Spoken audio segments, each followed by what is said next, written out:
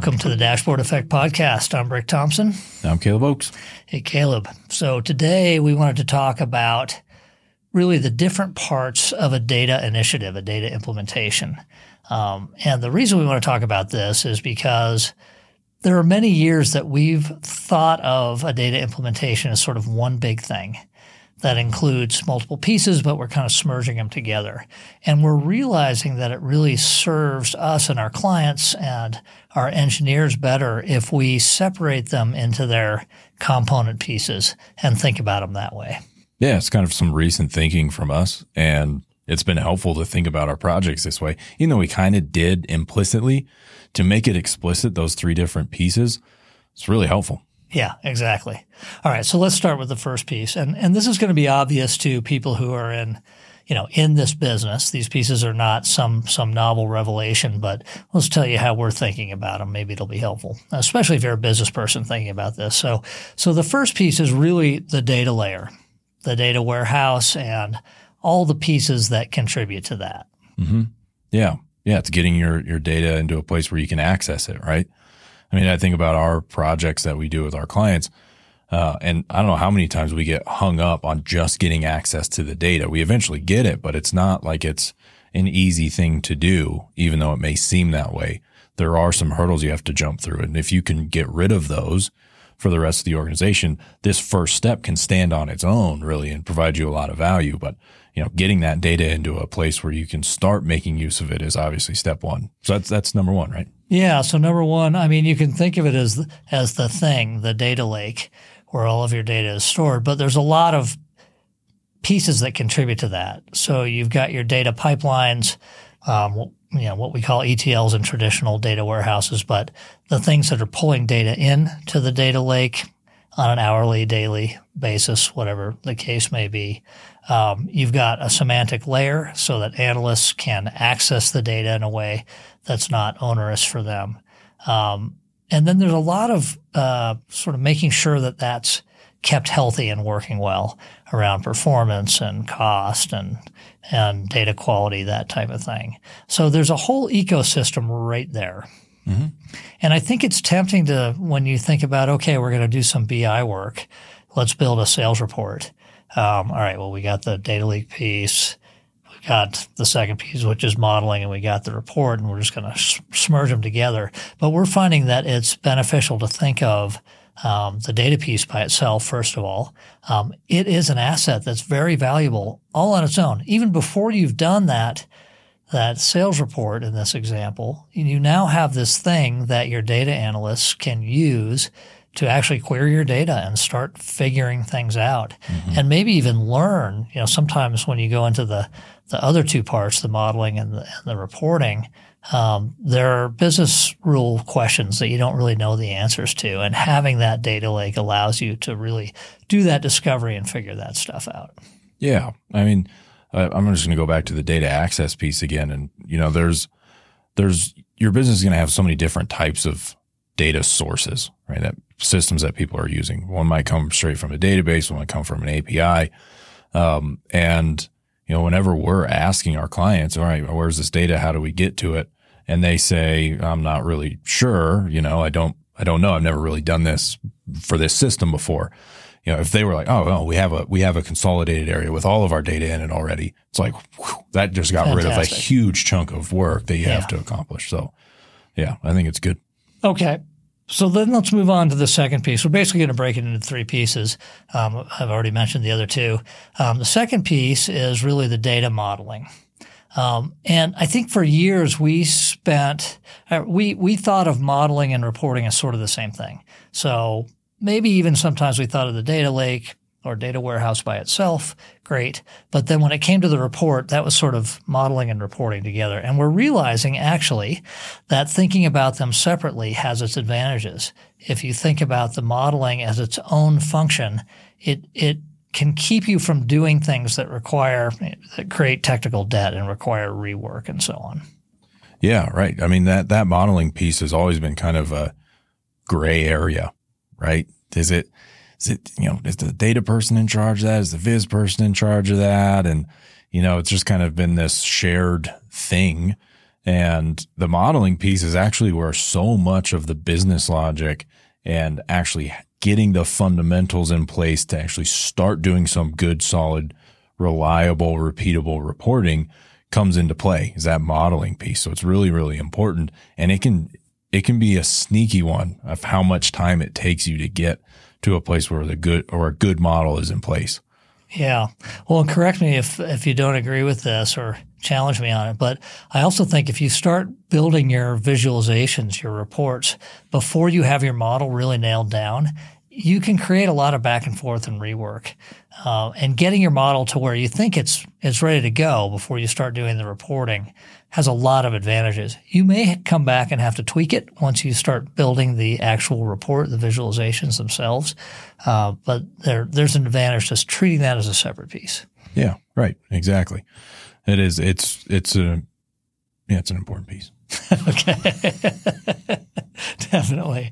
All right. So then the third piece is the visualizations, which frankly, for years, I sort of thought of that as the piece, and the other two just were there to make that happen. It is true. They're prerequisites to making the visualizations happen, but the visualizations are their own beast. It takes a different type of engineer to think about those. You're really doing the UX layer now. Mm-hmm. So you're meeting with the business people and the stakeholders, the people that are going to be using this, and having to understand their personas and what their goals are and how they're going to use it. Is it something that's going to allow them to make a decision? Is it something that's going to trigger an action? Is it just an accountability piece? Do they look at it daily? Do they look at it weekly? Does it come in their email? Does it need to be visible on their phone? Are we better off with 3 visualizations rather than that 8 cool ones that make it look really fancy like a super sophisticated dashboard? But does the 3 actually meet the business goal better? All those questions really start coming into play, and they're very different and separate from the data piece and the model piece. The data and the model support it, right? But it really is a separate function. Yeah, I mean, it's a really good point, right? And I think a lot of people do what we've done is just kind of squish all those together. And that viz piece is so incredibly important when you put it that way, like it is, it's UI, right? How are people going to use this report? How's this going to be intuitive and actually drive the right actions? Like everything you mentioned, how's it going to go out? How are people going to consume this thing, and who is it, and all that stuff. Like there's a lot of considerations just in the UI of the report that has nothing to do with the model and nothing to do with the data. Right. Right. So it's helpful again to separate that piece out. Yeah. And I think there have been times over the years where we had one person who was a jack of all trades who was doing all the modeling and all of his work. And yeah, they could do it, but it seems as though we get a better result if you can separate those somewhat. They're synergistic. They're going to work together. They're going to talk to each other about, changes that they need in the model, or can you do this in the viz so that I can do this thing in the model in a different way? I mean, there's still a lot of interplay there, but they're really not the same. Right. Right. Exactly. They rely on each other, but they're separate pieces. Yeah. Yeah. Yeah. So as you're approaching one of these projects, what are the implications, do you think, for a business person and thinking about it in 3 parts? I mean, there's obviously, all right, do I need completely different skill sets? Yeah, in some cases, although there are people that can do all of them. I mean, certainly in your glory days, you did all those really well. Probably still could. Still in the glory days, yeah. But you may need to realize that different people are suited for different parts of that. Right. Better or worse. I mean, someone who's really good at the data may not be the best person to meet with your CFO and CEO to figure out that UI UX piece. Yeah, that's almost always the case, right? Yeah. Is that your heavy data person is going to be more interested in figuring out how to pull data from this really complicated API than figuring out why they're doing that, right? Just getting it to flow is like such a satisfying thing for them. And then, figuring out how you're going to take that data and actually present it to somebody. That's the modeling piece. And then actually doing the presentation and what it's going to look like. It's different. It's another piece, right? Yeah. And I think what we find a lot is that the data, like the first piece, getting your data together, and modeling can be pretty tightly coupled. It could be the same person. And then at the same time, it could be viz and modeling could be the same person, but very rarely find someone Jump that can all the do way the over. whole thing. Yeah, that will do the whole thing well enough, or as good as if you had separate roles for that. It's true. Do you think there's implications around sort of maintenance of these systems as well with this? Is it good to think about them as completely separate pieces?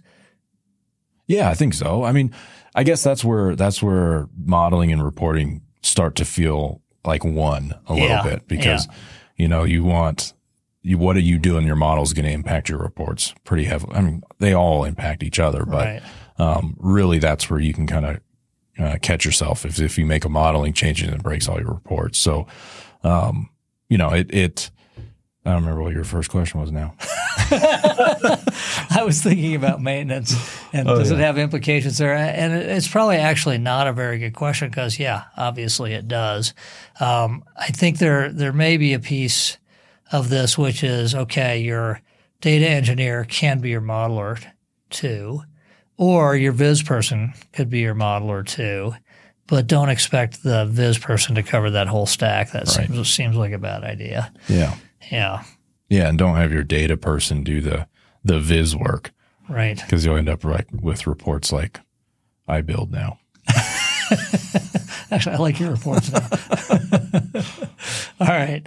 Well, I don't think there was anything earth-shattering there, but I just wanted to get out to our listeners how we're thinking about it now, how we're really separating those. And as we're thinking about projects, thinking about those separate pieces. And I believe it's helping us to come up with better designs and hopefully better outcomes in general. Yeah, I think it's super helpful to think about it that way. It's a kind of a simple 1, 2, 3, right?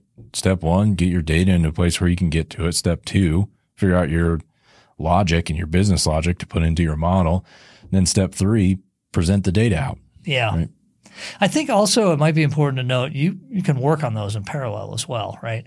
You can have someone who's doing that, building the data lake and getting the semantic layer, while the modeling person, as soon as there's data there, they can start looking at it and thinking about the model. And then once the model is starting to be built, the visualization person is hopefully meeting with the business people and learning things and then feeding information back to the modeler if they're not doing it themselves. Mm-hmm. So it's not as though it has to be 3 discrete end-to-end waterfall projects. They can be happening together, but it's helpful to think of them separately. Yeah, and I think you actually just touched on another important piece is that information requirements kind of flow in the opposite direction, right? So from Viz, ultimately what you're reporting on, back up to the data platform. So it doesn't mean that you have to have the requirements before you do anything, but you need to make sure that your model is going to support your visualizations, and then that your data platform is going to support your modeling. I mean, it's pretty obvious, but that is it's an interesting way to think about it. Yeah. Yeah. Okay. I think that's it for this topic. Good. Thanks. Thank you.